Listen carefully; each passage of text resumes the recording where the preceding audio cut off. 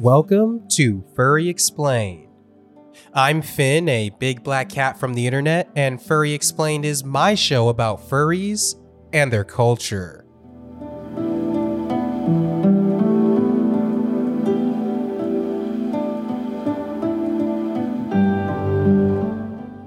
So, a little something you've probably noticed by now, we've been talking a lot about furry conventions recently on this show. And I can tell you that's for a couple of reasons. One is I would argue that it's the beginning of what I'd call fall or winter furry convention season.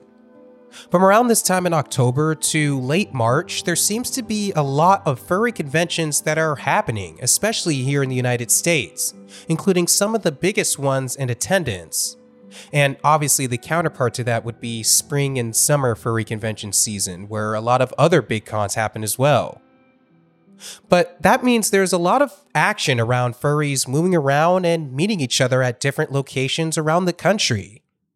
And along with that, I'm still extracting topics for this show out from my first FurryCon that I went to in August, though honestly, that well is starting to dry up too. Anyways, typically when attending a furry convention, most of the time you want to be there for more than one day, which means you need a place to stay and sleep overnight. And at furry conventions especially, this place is usually a hotel of some sort. Now, I get this isn't always true. There are some cons that are out in the wilderness and use things like caravans, tents, and other things of that nature for convention goers to go back and sleep to at night. But for the most part, cons happen in cities and offer hotels as their recommended accommodation options.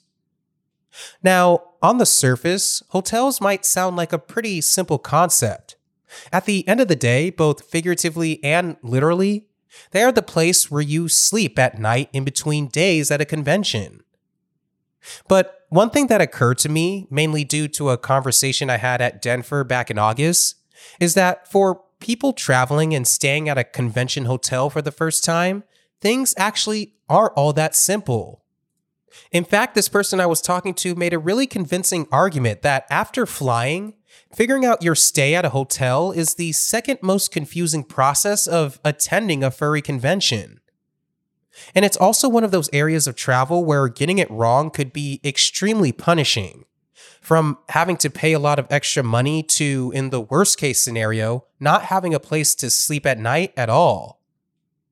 But the flip side of that is true as well. If you are experienced in traveling, figuring all that out becomes much less of a hassle over time. And honestly, it actually is a lot like flying as well. Once you know how the whole process works, it's very repeatable, allowing the stresses of securing a spot to sleep to be an afterthought, allowing you to focus on enjoying the primary reason you're getting a hotel in the first place, the actual furry convention. So that's what we're going to explain today. I've been in a privileged position to have experienced many different types of hotels, from large rooms with stunning views of the ocean to ones on the side of highways with half of the bathroom door missing.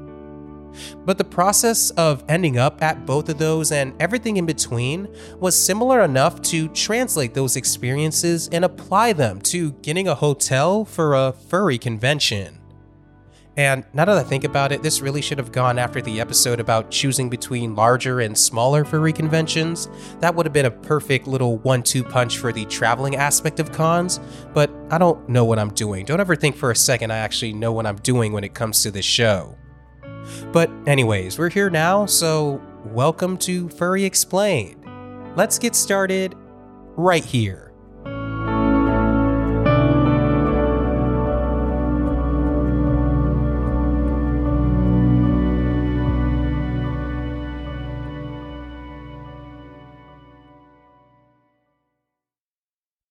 So, usually at the start of this part of the episode, I tend to like to wax poetic about why whatever topic we're discussing is important and the more overall impact it has on the furry fandom as a whole. But we're actually not going to do that this time. There's a lot to go over when it comes to navigating the accommodation side of furry conventions, so we're going to get straight into it. But we can at least set the stage a little bit. Let's start right at the beginning. Suppose you just decided which furry convention you want to attend and have registration all sorted out.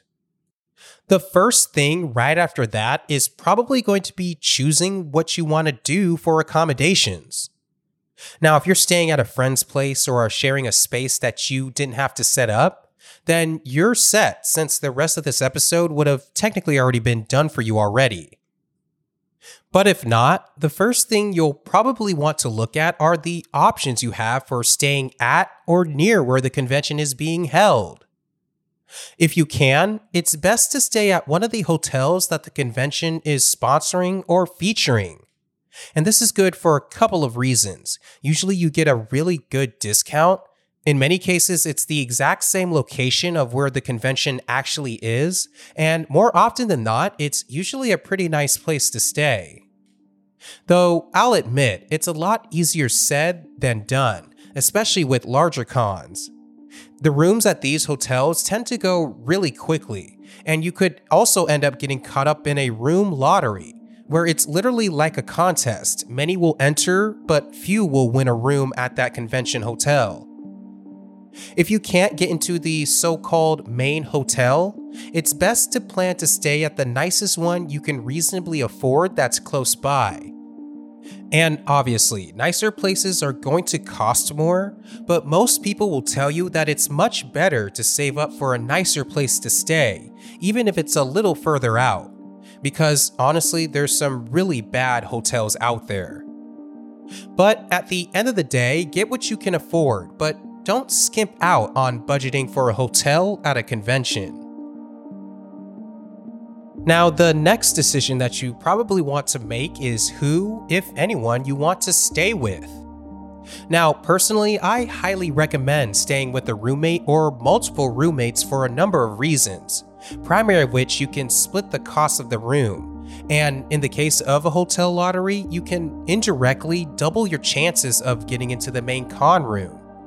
It's also just safer to stay with someone you trust, and doing random shenanigans at night with a friend is always a lot of fun. Although I should reiterate that you do want to stay with someone you trust, because doing the opposite will make your experience much worse. You don't want to be stuck with someone who might not pay you back, or someone who might trash the room in general, or invite people you may not want over. All of that could easily ruin your entire experience of the convention, no matter how well everything else goes. Now, if you can't initially find anyone but still really want a roommate, there are still sites and other places online to find a temporary one, but personally, I don't really recommend them. Usually these are just strangers that you know nothing about, and in that case, it's just better to go alone. In fact, you may be like me and actually like having a nice, quiet place to go to sleep after a busy day at a convention. Now, here's a more interesting part of figuring out your accommodations for a furry convention that should be a big help if you can manage it. It's in regards to when you actually arrive at your hotel to check in. If possible, it will be really helpful to get your accommodations a day earlier. And I mean a day even before the actual convention starts. On those days, it's a lot less hectic, which can be really helpful if you don't want to be rushed to figure this all out. Overall, it's a much more relaxed and easier time getting situated in your room, allowing you to get some good rest before the rest of the furry herd arrives. But again, I understand that this is a tall order for a lot of people, especially how tight travel can be. At the end of the day, your goal is to get there when you can, but preferably at least the night before the first day of the convention. Oh, and this is a good time to bring up a confusing aspect of hotels for even those who do travel a lot: the time you can actually get into your room. Now, most hotels have a thing called a check-in time, which is a time that only after which you can actually get access to your room. Most of the time it's in the afternoon, but it's not uncommon for your travel plans and the hotel's check-in time to not match up. Though in most cases, you really can't get to a hotel room too late. Even if you arrive at 1 or 2 in the morning, they should still have a room available for you, Though it's good to call and update them with your travel status if you know you're going to be late so they can work with you to secure a room. Now, if you get there too early before the check-in time, it's a lot less big of a deal than you might think. You can always ask the hotel if you can check in early, and if a room is free, they'll typically let you in.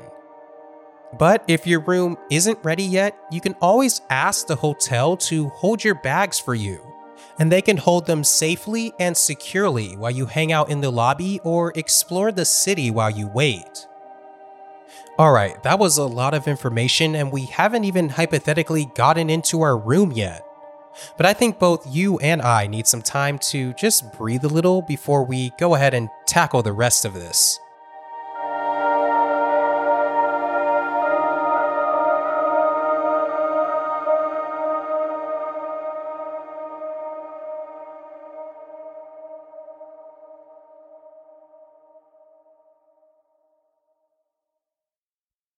Alright, let's keep moving and actually talk about paying for your room.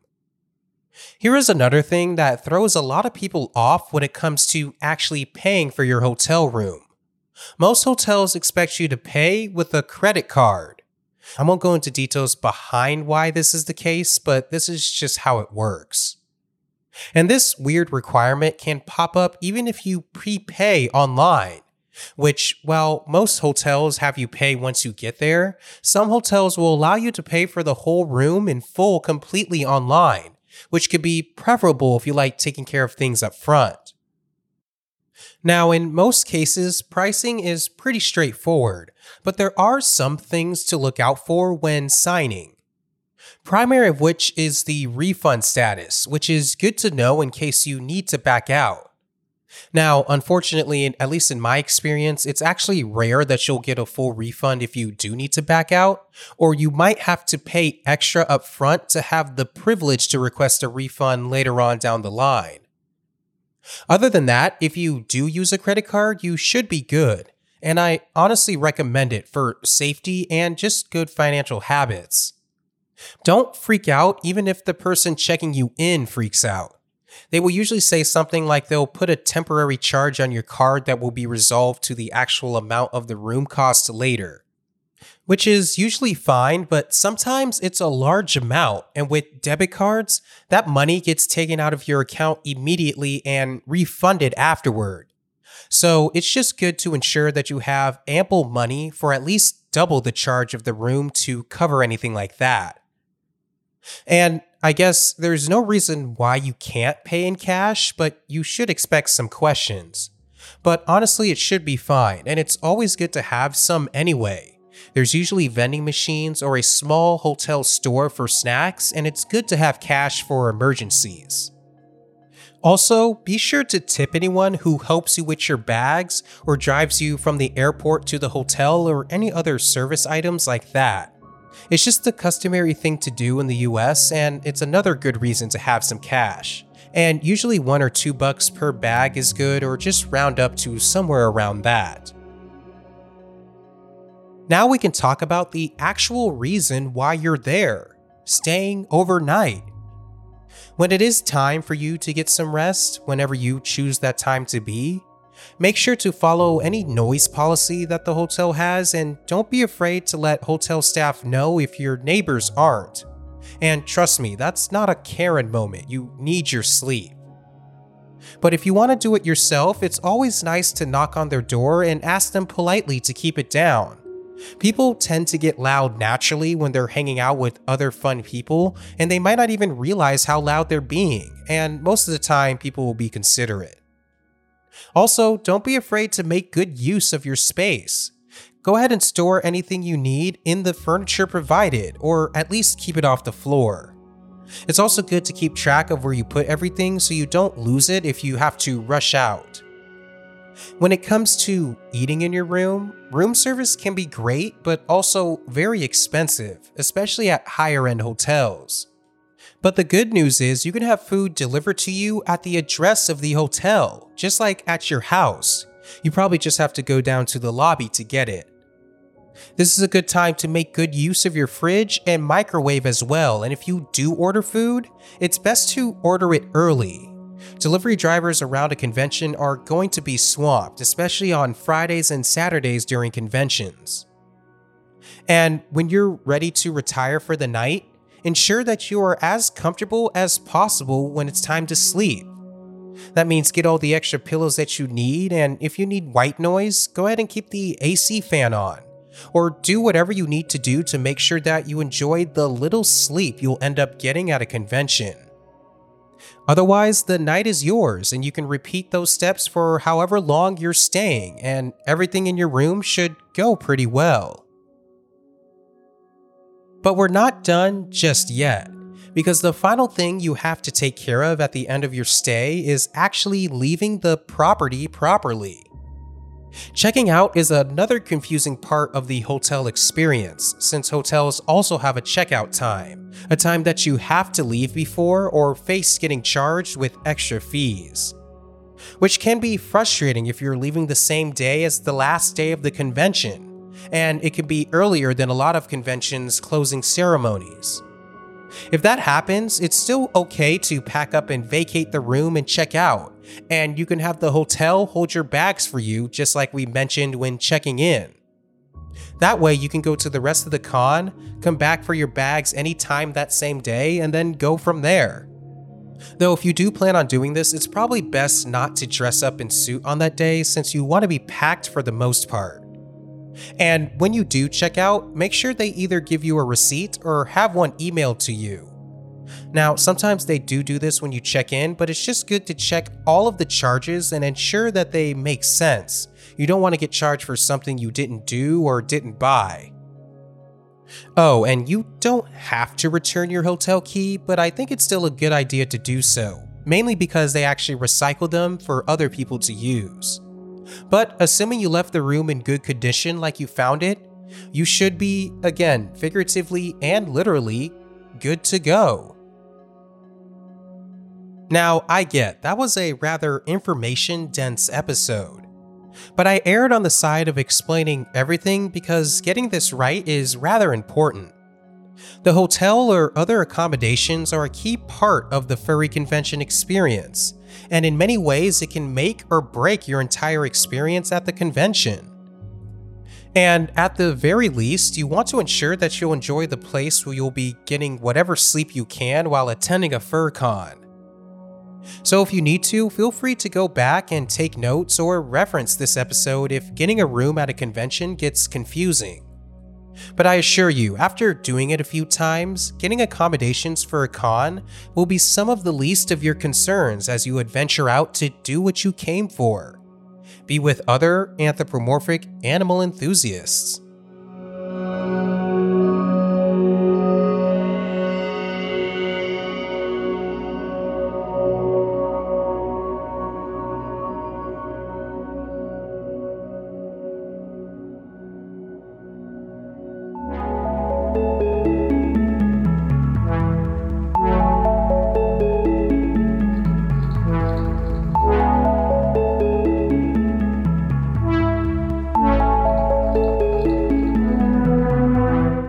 Alright, that concludes this episode of Furry Explained.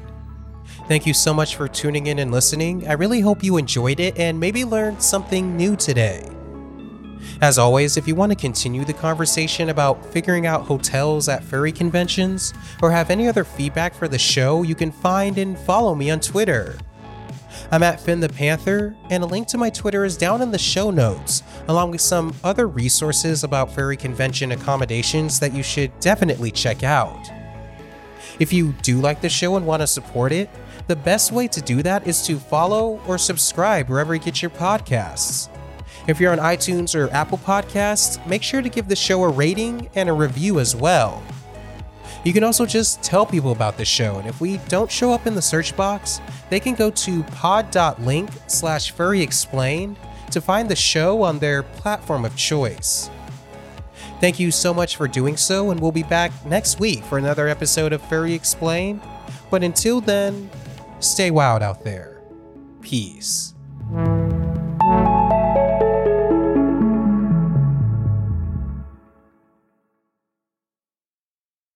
So, some of you might not have noticed, but if you did, I do apologize if my voice sounded a little bit more raspy than usual on this episode. To be honest, I should be apologizing after every episode, provided how awful I think my voice sounds, but even I could tell while going through this one that things were a little worse than usual.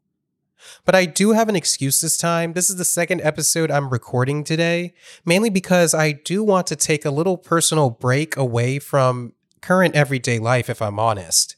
For those who don't know, I have seasonal affective disorder, or SAD, where if I don't see the sun after a while, I get really, really depressed.